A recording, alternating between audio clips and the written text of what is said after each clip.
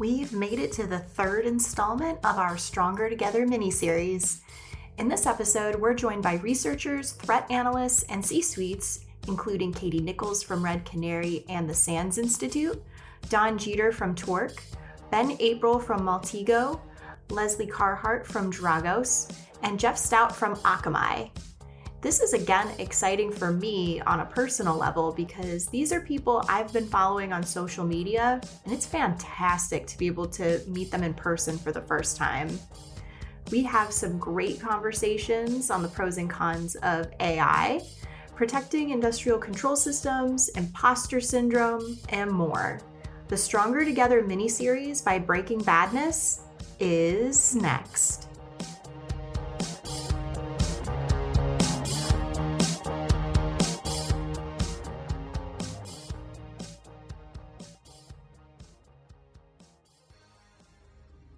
We've been joined by Katie Nichols on the podcast before, and we'll link to that episode in our show notes if you want to go back and check that out.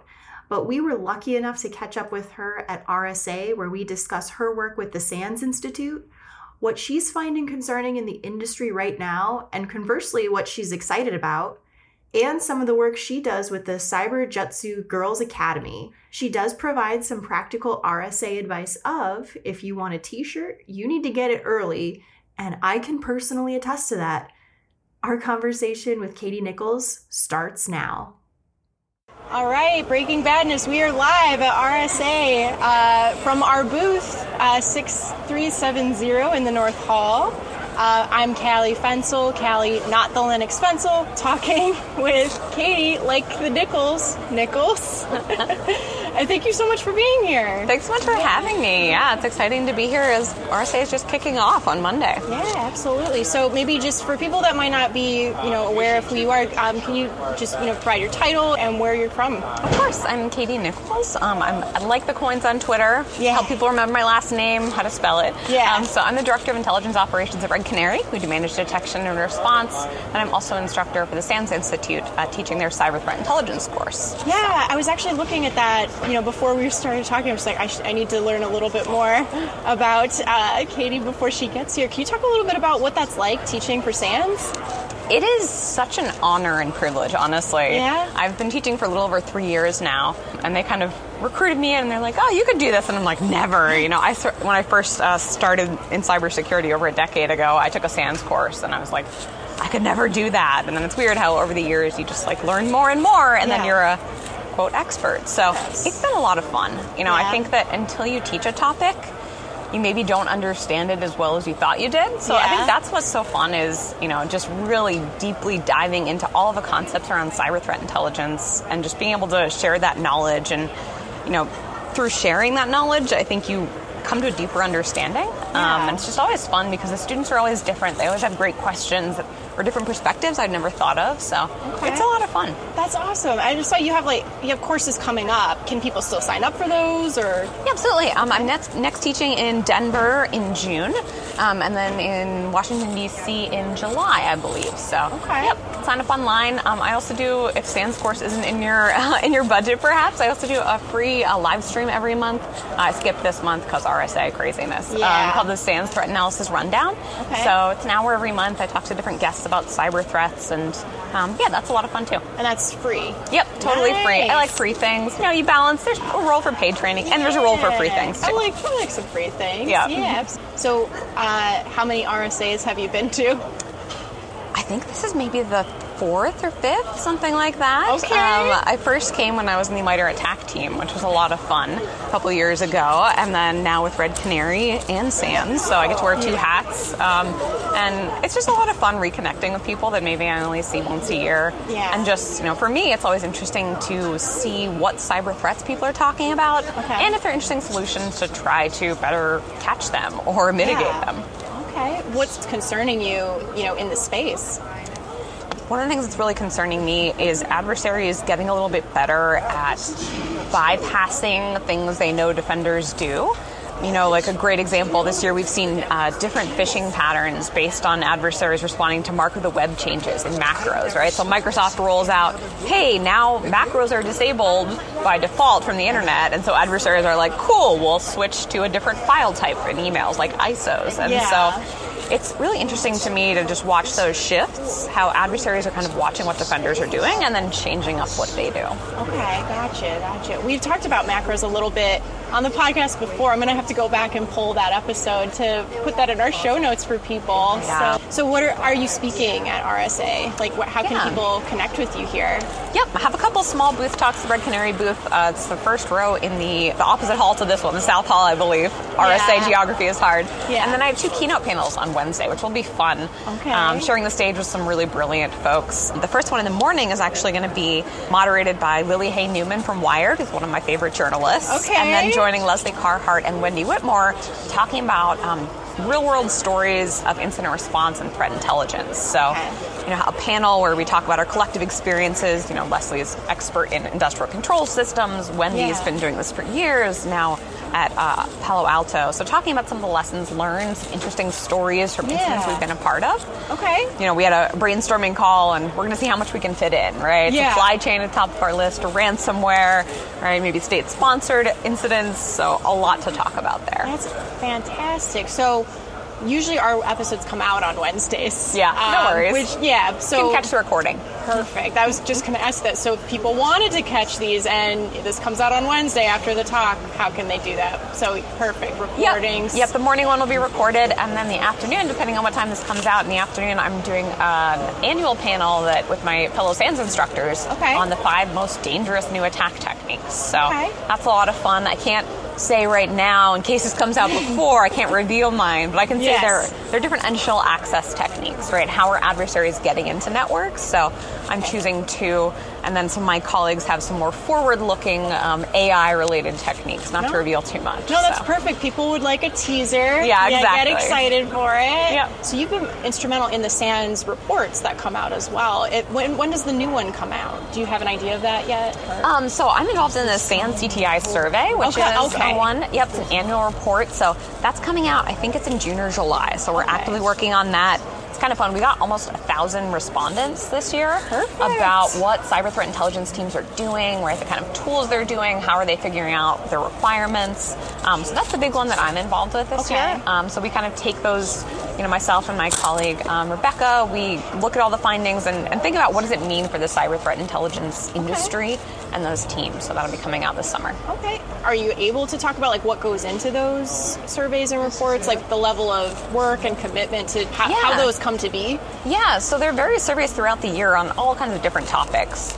Right, and they're meant to be somewhat of a neutral look at different spaces. So myself and Rebecca, she's one of the authors for the SANS course I teach, we come up with different questions. Like this year we talked a little bit, we asked teams about how did the war in Ukraine change their focus as a CTI analyst. And so we came up with those questions, and then we send it out and we just kind of ask people, please take this. It's pretty detailed. There are probably 30 different questions.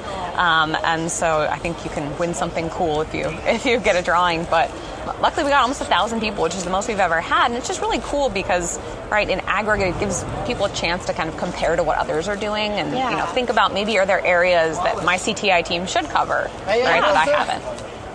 But having 1,000 respondents seems like pretty significant. I think that speaks to the reputation and respect that SANS has. Yeah. I think 1,000 is where you start to get actually statistically significant. Not a statistician, but it's been really neat. And I think that's one of the fun things about SANS is not just teaching in the classroom, but the ability to help share reports like the survey or do the live stream. Right, just really as a kind of a cybersecurity voice in the community. Sharing all this content for others. Well, as somebody who's very well respected in the community, people are looking at you as a role model. When you're at RSA, what are the things that you would recommend for somebody to definitely check out? Of course, your stuff is perfect, but what else are you looking forward to at RSA? Yeah, I think the thing I would encourage, especially people who are more experienced in security, is to try to go out of your way to connect with anyone who's newer or who maybe comes from a different background who doesn't look like you. Yeah. I was just at a really neat women's lunch that Microsoft sponsored and chatted with someone who right out of school is her first job in government. And I was like, let me connect with you. I used to work in government. We're from the same area. I'd love to stay in touch. And so, I think it's easy to sort of lose the sight of what's important and connecting and networking, and it is a sales conference and marketing, and there are a lot of great products there. But I would encourage people to think about connecting, especially with people who are newer in their careers, and thinking about, hey, a conversation you have, a little piece of advice, connecting with them afterwards could really inspire them. And I know there are lots of students as well.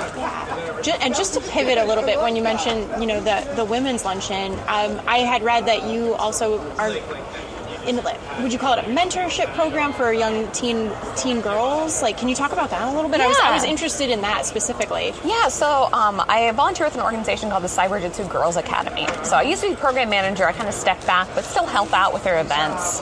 So for example, was it 2 weeks ago, they sponsored an event in Baltimore, just bringing in teenagers, both young girls and boys, just getting them middle school, high school age excited about cybersecurity. Yeah. And so they do various events like that, mostly in the DC area, but there are chapters around the country. So, we really want to try to bring in people who maybe aren't, the traditional background in cybersecurity or who have never seen themselves in this profession. Mm-hmm. And, I think that's a huge way we can deal with the lack of employees in cybersecurity, right? Everyone has a hiring challenge. Well, let's build out our pipeline. Let's get, especially young girls, excited about cybersecurity early. So that's really what that nonprofit does. That's amazing. What are some of the responses you've heard from young girls that are going through this program? Are there any sound bites that resonated with you? Yeah, I think it's just really neat to see. For example, we did a Python coding workshop, and someone who was kind of intimidated and never coded before, and they do their first hello world, and they're their eyes light up and they're just so excited. And our hope is that, we're not going to make them an expert coder in, a few hours, but that sparks an interest. Yeah, right? Absolutely. And that, the other thing we hope is we try to bring in a lot of, female instructors, that they'll see someone who looks like them, right, in this field and say, oh, well, if Katie or if, Christina can do this, maybe I can be in this field too. That's amazing. Yeah, it's a lot of fun. What's on the horizon for that program? Is there anything that we could plug right now for that? Or I actually don't know what's on the horizon because I've kind of taken a step back out of the leadership role, but they're super active. The women's equivalent, it's Women's Society of Cyber Jiu-Jitsu. They have lots of different events. I think my colleague actually is just doing a reverse engineering workshop this weekend. So Women's Society of Cyber Jiu-Jitsu is the kind of for professional women, the organization there. Awesome. Well, maybe we'll just do a couple of fun questions, and I'll let you go back to your day. Any fun, practical advice for RSA? Other than comfy shoes, where are the best snacks? What secrets have you learned in the 3 to 5 RSAs you've been to? I think the big one, if you want t-shirts, go early, because at the end, and you probably know this, right, it's going to be the sizes that no one wants, right? So especially if you're a small or medium, get the t-shirts early. I also, especially for introverts, which I'm an introvert, I really like people, but it tires me out. Go back. I usually find 4 or 5 p.m., just go back to your hotel room, take a break, because I find when there's too much stimulation and the expo floor is busy and it's great talking to people, but it's so easy to get burnt out and just exhausted, and that's no fun. So I recommend everyone take a break and just lay in your hotel room in the dark alone quietly. That's awesome. I would probably do the same. That's very valuable advice for me. You should do it. I'm sure, we've talked about this on Breaking Badness before, because you were a guest before, but, for anybody that might not have listened to that episode, what do you like to do for fun? I like to bake quite a bit. I love chocolate, so I like baking cookies and cakes. I also love just going on long walks outside with my husband, just chilling, especially now it's beautiful spring. Yes. I also do CrossFit now at home. Cool. So, how do you do CrossFit at home? We got a new house. Yeah, very carefully. No, we got a new house a year or so ago, and so started building out a small gym. Okay. We have a rowing machine. It's very exciting. So if you're creative, right, you can make all kinds of equipment happen in creative ways in your home. So. Maybe I don't know fully what CrossFit is because I'm just like, how do you do it at home? But high intensity movement, okay. right? Okay, so you can do that. You got some dumbbells, a rower, I don't know, a place to run, and you're good. Okay, cool. Is that a newer hobby, or have you... I've been doing it for years, actually. Nice. Probably like 8 or 9 years now. So awesome. Yeah, cool. Like stay active, feel good. Great. And then, what's your favorite thing to make? When you say baking and cooking, what's your go-to? Chocolate chip cookies, always. Toll House. Toll House is a classic. I think the key is don't over-melt the butter, though, because then your cookies go flat. I like a little bit of salt on mine, too. Ooh, a little sea salt? Yeah, I can do that. Also delicious. It's not for everyone, but I like it. I think it's a good addition. You got to make the cookies your own. Absolutely. Well, Katie, thank you so much for taking the time to stop by our booth and talk to us for a little bit on Breaking Badness. It's always great to, get to talk to you. It's great to meet you in person. I've been following you on Twitter for a little bit, so it's great to meet you in person. So thank you so much. Yeah, thanks for having me. This has been fun. I was excited to meet Dawn, who is a fellow marketer at the Torq booth at RSA. As you can imagine, or as you have experienced at RSA, it's like drinking from a fire hose. So I'm lucky I got the time with Dawn that I did. So we talk a little bit about who Torq is, hyperautomation, and what's in store for Torq for the remainder of the year. I am with Dawn Jeter of Torq. How are you, Dawn? Good. Thanks for having me. What do you do with Torq? I am the CMO at Torq. Okay. And what does that entail on a daily basis? What's a day in your life? Trying to get everybody to understand what Torq is. At the highest level, trying to generate awareness and demand for the Torq product. Of course. And what is Torq? So Torq is a hyper-automation platform, which is new positioning for us. I think that we're really excited about addressing some of the most pressing issues in security today. And some of those challenges that we're hearing about are related to the security talent shortage. So a lot of companies are having a really hard time finding, hiring security professionals just because there's not that many of them. And so that coupled with there's so much complexity with the number of tools that teams have to manage, multi-cloud environments. There's a lot of complexity in IT, and we believe that automation is really the only way that companies are going to be able to survive and thrive, really. So, yeah, we're working to provide hyper-automation at scale. That's great. Yeah. Is this your first RSA? No, I came to an RSA years ago with Symantec, but it's been a while. Okay. How does this one compare to the one you've been to before? It's bigger. I think, and it sounds like every year it gets bigger. I think post-pandemic too, there's a lot of pent-up demand, I think, to get out and get to events, because a lot of business happens in person, and we haven't been able to do that in a long time. All right, so would you say this year you've been able to get out more and be in front of more people in person?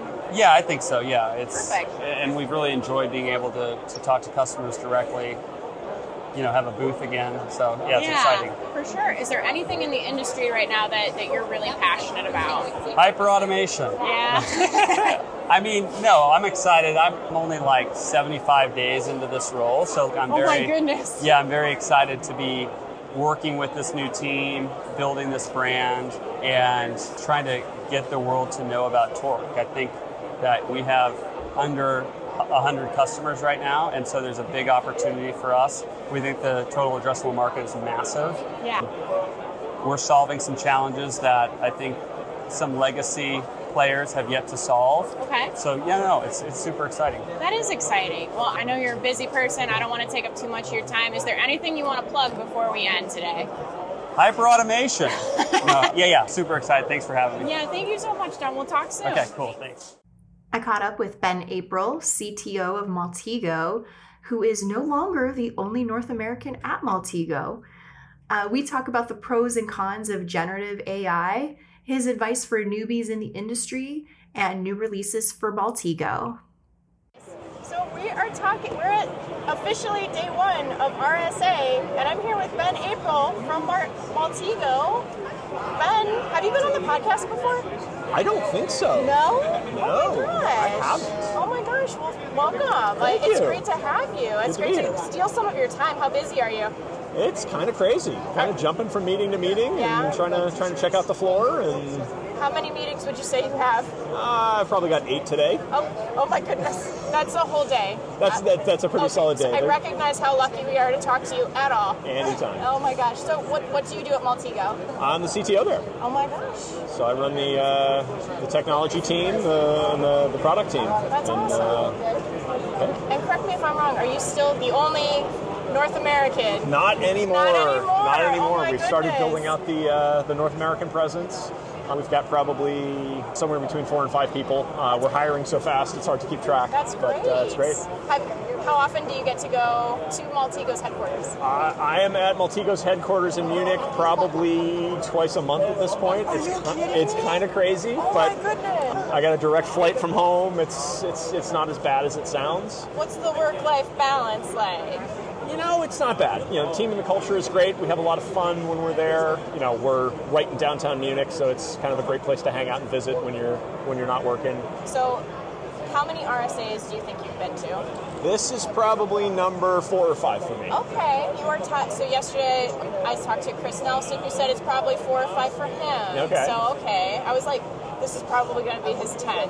No, yeah, RSA came in kind of late. I started mainly doing like researcher and investigator conferences back when I started. So there are other events I've done 10 or 20 of, but RSA is relatively new. Okay, so I know it's day 1. We've only been at this for like maybe an hour or 2. What's the general feeling of the energy here? Kind of feels like we're back to pre-pandemic levels of activity and involvement. I haven't had enough chance to walk the floor to really get the vibe. I usually wander around and kind of find the buzzword of the show. Yeah. I haven't picked that out yet. Still seeing a lot of XDR from last year. I'm really expecting to see a lot of the GPT and generative AI stuff, but I haven't really dug in there yet. Literally, just came down for the Maltego demo here at the Domain Tools booth, and I was going to start walking around and see what's going on. Yeah. What is the thing that you're most excited about for this particular RSA? I think it's probably the same with all RSAs, which is really just reconnecting with people and checking up on folks. That's awesome. What would you say is something right now in the industry that you're really either you're excited about or something that's concerning you? I can walk right down the middle of that, which is I'm watching this generative AI stuff very closely. Okay. I think it's got tremendous potential, but I think it's also got some pretty unacknowledged risks. Okay. I think there's some interesting concerns with like copyright law. Right. We're seeing the cases where Getty Images is suing because generative image generators are coming up with things that look like they have a Getty Images tag. It's like, okay, so you trained this on our stuff, and we're not supposed to. We don't benefit from that somehow. How do you define copyright in a post-generative AI world? And that's going to be interesting. I mean, we've got the GitHub Copilot, which takes code from various sources and automatically pulls it into your code. Yeah. And I'm looking for what does that mean? Yeah. It's like a human being wrote this, but it was some other human being, and it's not attributed to them. Because it was all mashed into one big language model, and now you're giving it to me, but is it really yours to give me? So it's an interesting, I don't know where this is going to land. I expect we're going to have a number of years of legal battles over this. I was just going to ask you that. That's not something that can be solved. That's not something we're going to solve quickly. No. Yeah, like if you had to guess, it's probably a total guess, like how many years do you think that's going to take? I'm not a lawyer. I don't play one on the internet. I fully expect this to kind of make it to Supreme Court levels in probably multiple jurisdictions. I expect different countries to have different takes on the answer to this. And I think that's going to generate a whole other set. I mean, it wouldn't shock me to see treaties about this stuff, because like how do you... Okay, copyright law works this way in this country and this way in this country. It's okay in one jurisdiction and not okay in another. If I'm in this jurisdiction where it's okay, can I use your content from a jurisdiction where it's not or not? What do you train with? I went cross-eyed during that because I knew it was a mess. And then when you're talking, I'm like, it's more of a mess than I thought. It's very, very appealing. It's very exciting. But I have not seen the evidence that people have thought all the way through the natural consequences. I think because people haven't thought through the consequences, does that mean it should have been introduced to the public? That might be too big of a question. That's a really big question. I would say things like this, these kind of breakout technologies that really almost go viral as a technology, really the only way to see where it goes. I don't think it would have generated the excitement it has if it hadn't kind of broken out of the lab, so to speak. Yeah. In business, we need to take a step back and look and say, okay, what's acceptable? What is our policy going to be for how we handle this? And that's not something for this year. It is. And from a policy perspective, it's something I think we have to answer pretty quickly. Okay. Maybe the answer to that policy question is we'll get back to this in another year. I don't know. So you mentioned that you're kind of in the middle, and so we talked a lot about the potential deficits. So what's exciting to you about ChatGPT and AI? I mean, just the effort amplification, right? I can go write a job description that would take me an hour. I can ask ChatGPT write me a job description for this role, and I've got a template. It's not what I want, but I'm not staring at a blank page anymore. I'm now editing and changing it to say what I want it to say. So that's incredibly powerful. That's incredibly enabling. It's got all those other questions associated with it. So I mean, I think we're looking at the technology ourselves. How do we work it into our product? How do we do it responsibly? How do we do it in a way that ensures that one customer's prompt is never visible to another customer? Privacy aspect of that becomes interesting. What material do you feed it with? How do you get permission to use that to feed it? It's a whole big question. It's interesting. Yeah, it would be interesting to check back in with you maybe 6 months, a year. Yeah, to talk about okay, so this is where we were. Yeah. Where are we now? How has this progressed? So Ben, this is my first RSA. Really? Yeah. Wow. What advice do you have for first timers? My advice initially is kind of plan your day. Okay. Plot out, when you're going to walk the floor, when you're going to meet people. There are a lot of parties. Yeah. It's very easy to overload yourself on the various parties, and then you find yourself booking breakfast the next morning, and it's plan your day and figure out when you're going to sleep, give time for yourself. Give time, as commercial and chaotic as it is, walk the floor. The number of people, like I said, I had 8 or 10 meetings today with people that I've arranged in advance. I've seen another 5 or 6 already, and it's 11 a.m., of people that I wasn't expecting to see today. And, we've chatted for 5 minutes. So kind of, spend some time wandering the floor. 1, you get to see what's going on in the world. And 2, you run into a lot of people. Okay, that sounds good.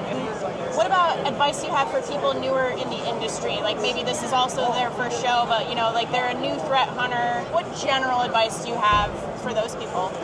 If I were a newbie, I probably wouldn't necessarily start here at RSA. I would probably look for a B-sides, where there's going to be accessible content. It's more focused on the content, learning the craft, learning the trade. Now they've got some great talks here at RSA, so I mean that's also a good place to spend your time is learning what's going on.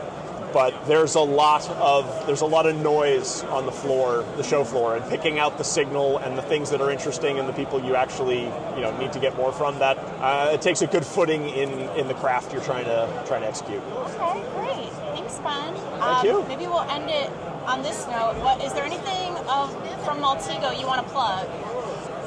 So we just released 4.4.0, and stay tuned for lots of cool stuff coming. I've been with the company since September, so we're really just starting to get things out the door since I started. And yeah, we've got some exciting stuff coming, but stay tuned. Would you ever want to be on a full episode of this? Absolutely. Okay, it's on a recording now, so you have to. It has been recorded. You just have to track me down. I will. Well, thank you so much for taking the time. I know you're busy. I want you to get to your 8 meetings, so thank you so much. Thank you. Lesley Carhart and I had a chance to meet in real life. I've been following them on social media for a while, and again, I cannot stress enough how fun it is to meet people in person at these events. Lesley discusses their work, which focuses on industrial control systems and poses questions we might not be thinking enough about. Like, what if our sewer system didn't work for a month? It's a very interesting conversation. I'm so excited to share with you all. Stay tuned. We are here at RSA with Lesley Carhart. Lesley, thank you so much for being on Breaking Badness. It's wonderful to be here. Thank you. Have you been on Breaking Badness before? I haven't. Oh, okay. So you're at RSA. Is this your first RSA? It is not. This is my second year speaking, and I don't know how many years going to RSA. Oh my gosh. The average has been between 4 and 5. Yeah. So how does this compare to other RSAs you've been to? There was definitely a dip in attendance last year due to the pandemic, but I think we're kind of back to the previous levels again. Okay, perfect. So can you tell our audience, if they're not familiar with you, like what do you do and what's your organization? Sure. My name's Lesley Carhart. I am an incident response and digital forensics professional. I've been doing that for about 15 years, and specifically in the space of industrial control systems and critical infrastructure. So I've worked at a company called Dragos for the last 5.5 years or so in incident response there. Previously, I worked at Motorola, I was in the Air Force, etc. But my job tends to be investigating intrusions of non-standard computing systems, so trains, planes, automobiles, but more relevantly probably to the audience, things like power plants, water treatment plants, manufacturing, oil and gas, food and beverage, things like that. That's awesome. So what right now in the industry is something you're really passionate about that you'd love to share with people? It's not sexy RSA stuff, but just getting the fundamentals down. Yeah?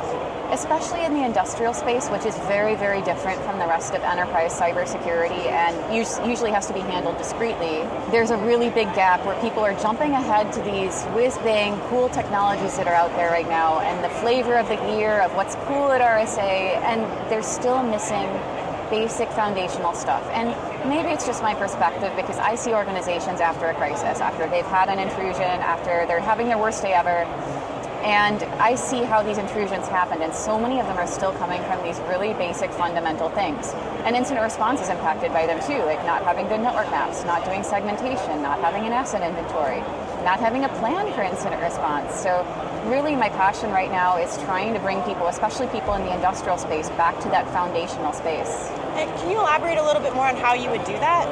A lot of it is just bringing awareness to what they don't have, which can be a very challenging and politically delicate thing to do. In the industrial space, a lot of times we do that, not with audits, but things like tabletop exercises and drills. Like, let's see what you would do if there was ransomware not on your servers in your data center, not in the cloud, but on the devices that show the status of your industrial network that are connected to your PLCs, things like that. So what would happen if they had ransomware on them?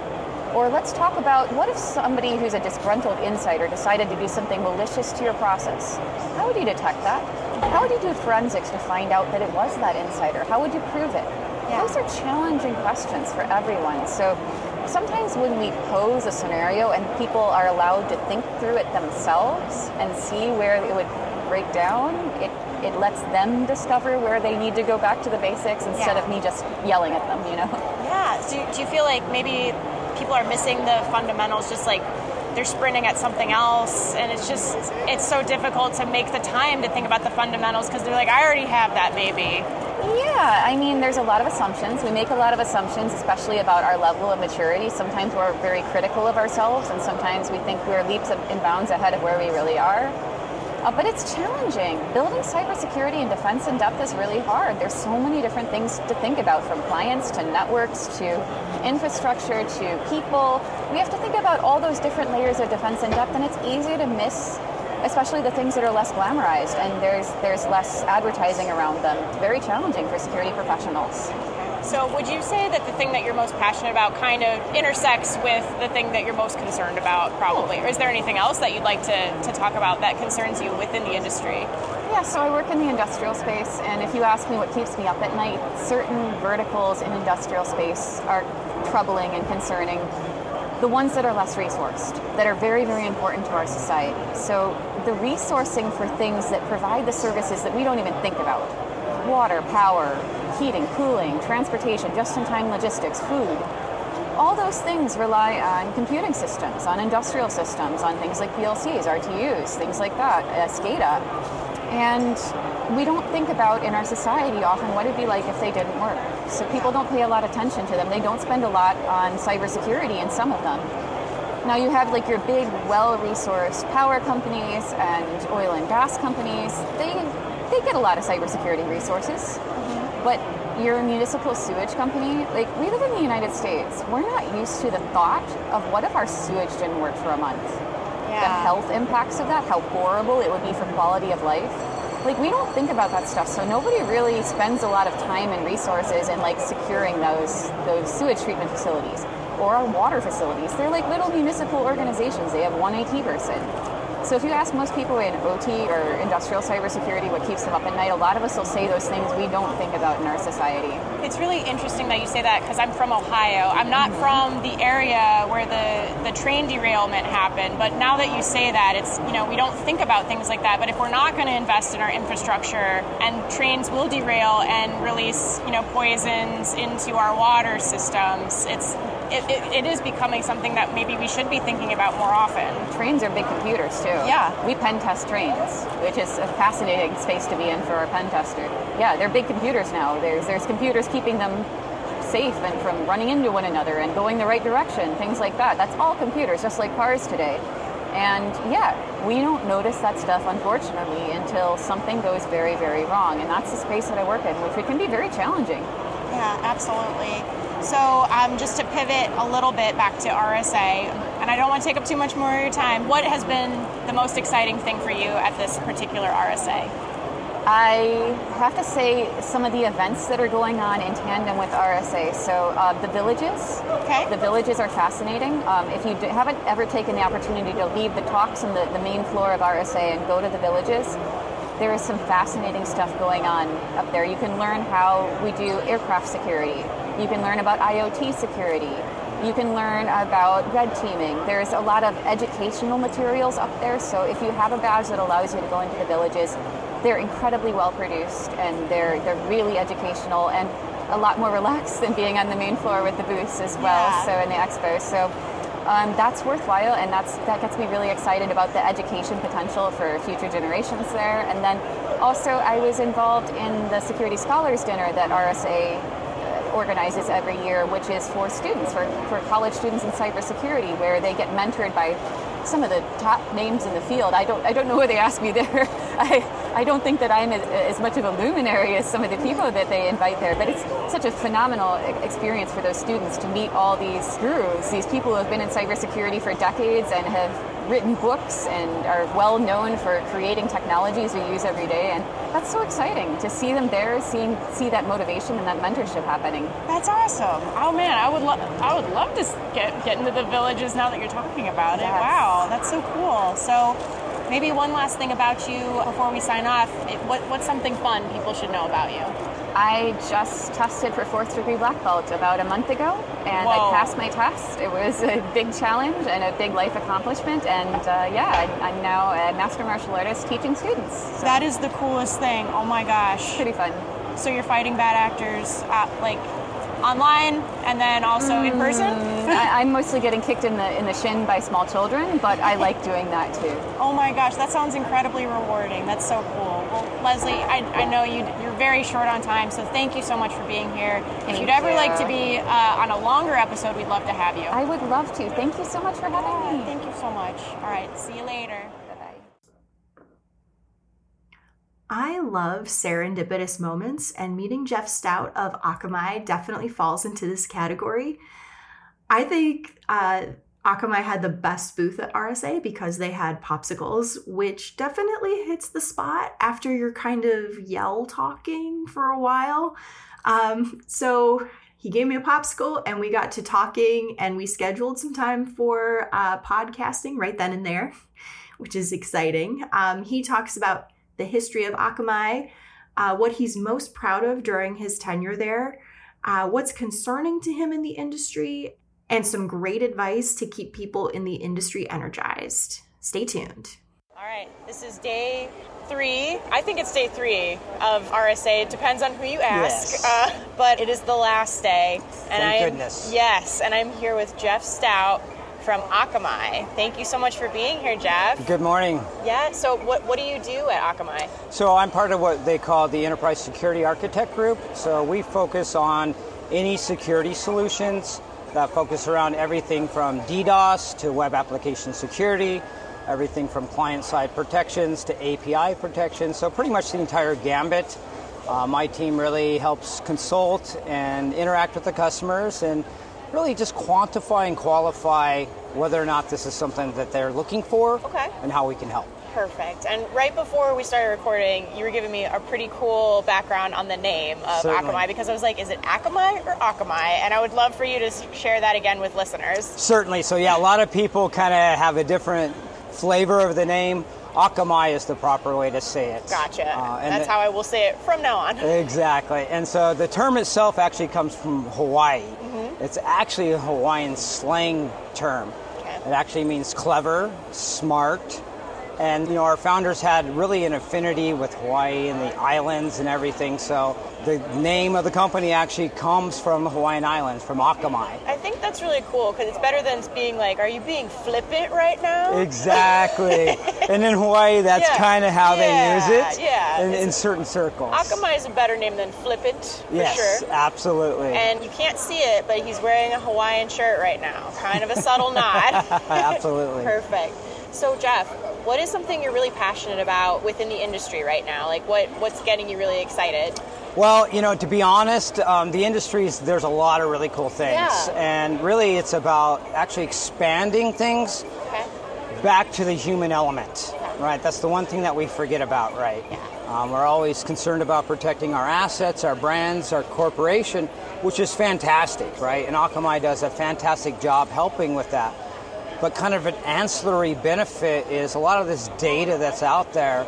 It's actually helping, in my personal passion, is around helping with the human trafficking efforts. Oh, yeah. I'm based in San Diego, California, and it's actually one of the biggest places in the world where human labor is being trafficked through. I didn't know that. Yes. Wow. And so for me, what I do is my day job. I can actually take a lot of the intelligence, a lot of the insight, and then bring that back into more of an open source forum. But it's really what I'm able to see here at Akamai, the whole breadth of everything. At any given day, we're seeing about 60% of the internet's traffic flows through Akamai. Oh, wow. So a lot of people don't really understand who Akamai is and what we do, but we've been around since 1998. Oh. So we have a little bit of an unfair advantage. It's quite a legacy. Yes. So I haven't been there since the whole entire time. I was just about to ask. Exactly. So I actually came to Akamai through an acquisition of a company called Prolexic Networks. Okay. It was about almost 10 years ago today. We were actually deja vu at RSA 2015. We had made the announcement that Akamai was buying Prolexic. Okay. And I'm back here 9 years later, and we just made another announcement this week that we are buying a company called Neosec. Oh, wow. And Neosec's primary focus is around API security, API vulnerabilities, and the ability to mitigate against nefarious, suspicious, bad APIs. So as one area that we needed to close the gap on, and so we just made that announcement this week. Oh, wow, that's great. Yeah. So 10 years with Akamai, how has your role been changed or evolved? You know, our team is fortunate. We actually get to take on new technologies anytime that we acquire a company or we're looking at additional new IP within our own organization. Okay. We become kind of the beta testers, if you will. We shop it around to customers to, generate interest, need. We also feed a lot of this back to our product team, feedback from the customers. I ask the honest question, please tell me, do you like the product? What about it do you like? Yeah. Is there something that we can change? How else would this benefit you? Yes. So I get a lot of feedback from customers to say we improve the UI, we improve the back-end indexing, maybe a better database, maybe a better way to access that data. So I have a really cool job because I get to work with the customers. Yeah. I get to talk to the product guys and work with the engineering team to really help develop a better solution for our customers. Very holistic. Yes. Perfect. It's a little bit different approach. A lot of companies have very siloed aspect where that's concerned. I think it's beneficial to have the same organization. So my team, we get to play with the really cool technology and then move on to the next thing. Yeah. And then to the next thing. So the last 10 years, I haven't done the same thing for 10 years, right? So it's been radically different the last 10 years. So that's what keeps me motivated and going. And that's awesome. Another reason why you'll notice that a lot of people at Akamai, I'm actually not a senior person in Akamai. Okay. Most people have 15 to 20 years, so Wow. which is unheard of in the tech industry. I know. So, I was just about to say that. That's incredible. Yeah, usually it's 3 and done at most tech companies. Yeah. And so I appreciate that because I have a lot of mentors that I learn from. Yeah. And I've got a lot of junior guys that are up and coming. And I think they really value the fact that, people have been here 5, 10, 15, 20 years. Yeah. So. What do you think it is that keeps people around for such long periods of time? I think the biggest thing is communication and people, right? Okay. The human factor. Oftentimes we get, like I said earlier, we get lost in the technology. We're so hyper-focused on what we're doing around the intellectual property and how we can defend, but we forget the human side, where Akamai doesn't. We do a really good job at making sure that we're taken care of. We have a really good diversity inclusion program, so it's not just one particular niche within the organization. We want everyone to be included, all the way down from somebody that's helping out from admin level to the senior vice presidents to the CEO. And I think that makes a huge difference. A lot of people talk that. Yeah. You hear about greenwashing, you hear about all these efforts. But we've actually, in my opinion, seen a huge impact. And I think it reflects. You'll see we're always listed as one of the top employers in Cambridge. Is where our headquarters is. In Massachusetts? Yes. Okay. Yes. And another fun fact is our background is all MIT. Oh. So our founder was a professor at MIT. Okay. He is still an active professor that has an office on campus. That's so cool. So, when we get to go out there, we can actually check out the Cambridge campus, and we still have a strong roots in education. Okay. It's a little bit different than a lot of these tech companies, so I think that is also another key core. Because we have that education background. It's a little different than your traditional corporate environment. That's so cool. So thank you so much for that glowing description. Based on all of this, what's the thing that you're most proud of that you've worked on? I would say one of the biggest things that I worked on was really identifying, it was actually a supply chain problem right in the middle of the pandemic. We saw a lot of people trying to purchase goods and services, and what was happening is the bots were coming in and stealing the entire inventory. Right? And a lot of these folks thought that they were prepared for this. They were either using a legacy firewall, or maybe it was even an advanced next generation firewall, but they quickly found out that firewalls do not do a good job at defending against bots. You can get some of the low-hanging fruit, and I worked with a couple of different teams within my organization to say, hey, how can we solve this problem? And it wasn't just one entity, so we actually did it in a multi-pronged approach so that we were actually able to have goods and services available for actual human beings to buy. And not That's just a bot to sell it on the darknet for 3 times the price. Exactly. And it wasn't just like video games and stuff like that. It was actually goods and services around medical stuff, right? Stuff that was mission critical. Baby formula? Baby formula, stuff like that. There was a huge problem about 2.5 years ago. I mean, the problem still exists, but I think Akamai has done a really good job. We're actually soon to be launching another product right around this same, it's around hyped events. So, like when Taylor Swift shows up in town and all the tickets are gone like that, we want to get in front of that, right? To make sure that the people that are actually getting those tickets are humans, not a bunch of scalpers, right? So, can you get me Taylor Swift tickets? Is that what I'm hearing? Possibly. How much money do you have? I don't know how much I'm willing to Exactly. And some of these Swifties are a little crazy. I'm not that crazy about it, but I had to shoot my shot. Sure. So just to pivot a little bit, what's something in the industry right now that's kind of concerning to you? I would say concerning is just, it's overwhelming right now. There's so many people in the space and so many people saying the same thing. So it's very difficult sometimes to weed through some of the fluff and to find out what is real. It's always about doing the research, asking the right questions, and listening to that response. Right? A lot of people don't listen. Right? And it's difficult in this environment because you're kind of being barked at and everything. So sometimes we just need to slow down. Slowing down, because everything else in this industry is fast. Right. Sometimes we just need to slow down, take a step back. Do you have any practical advice on how to slow down? Because I think we all say, ideally we should slow down, but Like, how do we actually make steps to do that? Sure. For me personally, if it's something that you're either interested in as an individual or an organization, the biggest thing is to get outside yourself and look for mentor guidance or coaching, right? I coach a lot of people. I coach various different groups. And once you make that commitment, it's easy to say, yes, I'm going to do it, but then actually executing and doing it. But if you have somebody else there that's sort of holding you responsible or accountable, that's the key. Maybe uncomfortable at first, but that accountability chain is absolutely key. Until you have your own self-discipline, until you have your own certain routine, 35 to 40 days is what it takes. Right, if you're consistent, 30 to 45 days, now it becomes a habit, right? And once it becomes a habit and you form that good habit, it's just like brushing your teeth, combing your hair in the morning. It's no longer a chore to do what you need to do. It's just part of your daily habit. But to get to that habit, it's discipline and work. Yeah, absolutely. Well, I think that's great advice. Well, maybe just to wrap things up, as we are on the last day of RSA, how have you felt about the show? I loved it this year. The attendance was higher than it has been. I've heard that. And it's nice to see the glowing faces. Just the response has been phenomenal. Some of the keynotes this year were just over the top. I think that everybody was here, not just for the vendors and getting into information, but the people who actually showed up at the West Side. And some of the speeches they gave, I think were just so spot on.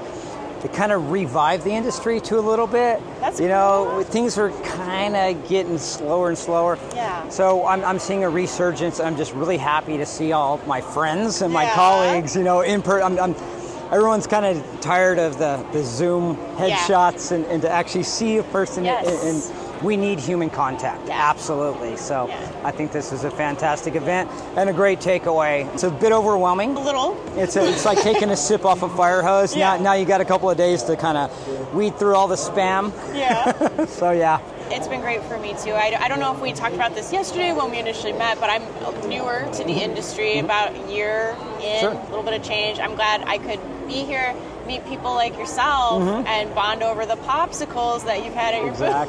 Exactly. And we get to talk on Breaking Badness. Exactly. So is there anything you'd like to leave us with, Jeff?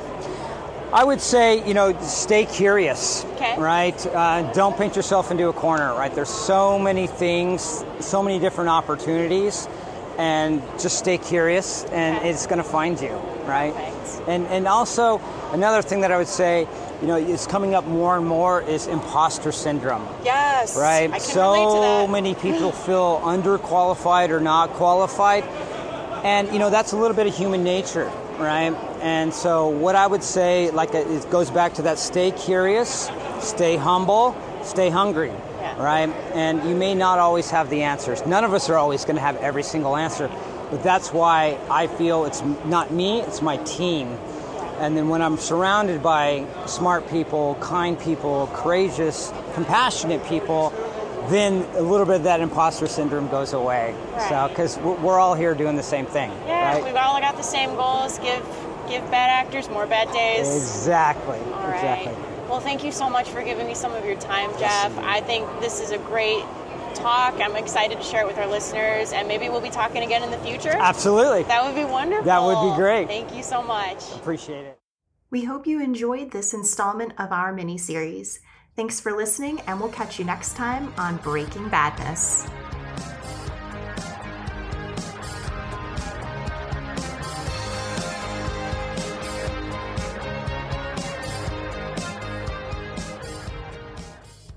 That's about all we have for this week. You can find us on Twitter @DomainTools. All of the articles and IOCs mentioned today will be included in our blog post, which can be found at domaintools.com/resources/podcasts. Catch us every Wednesday at 9 a.m. Pacific time when we publish our podcast and blog.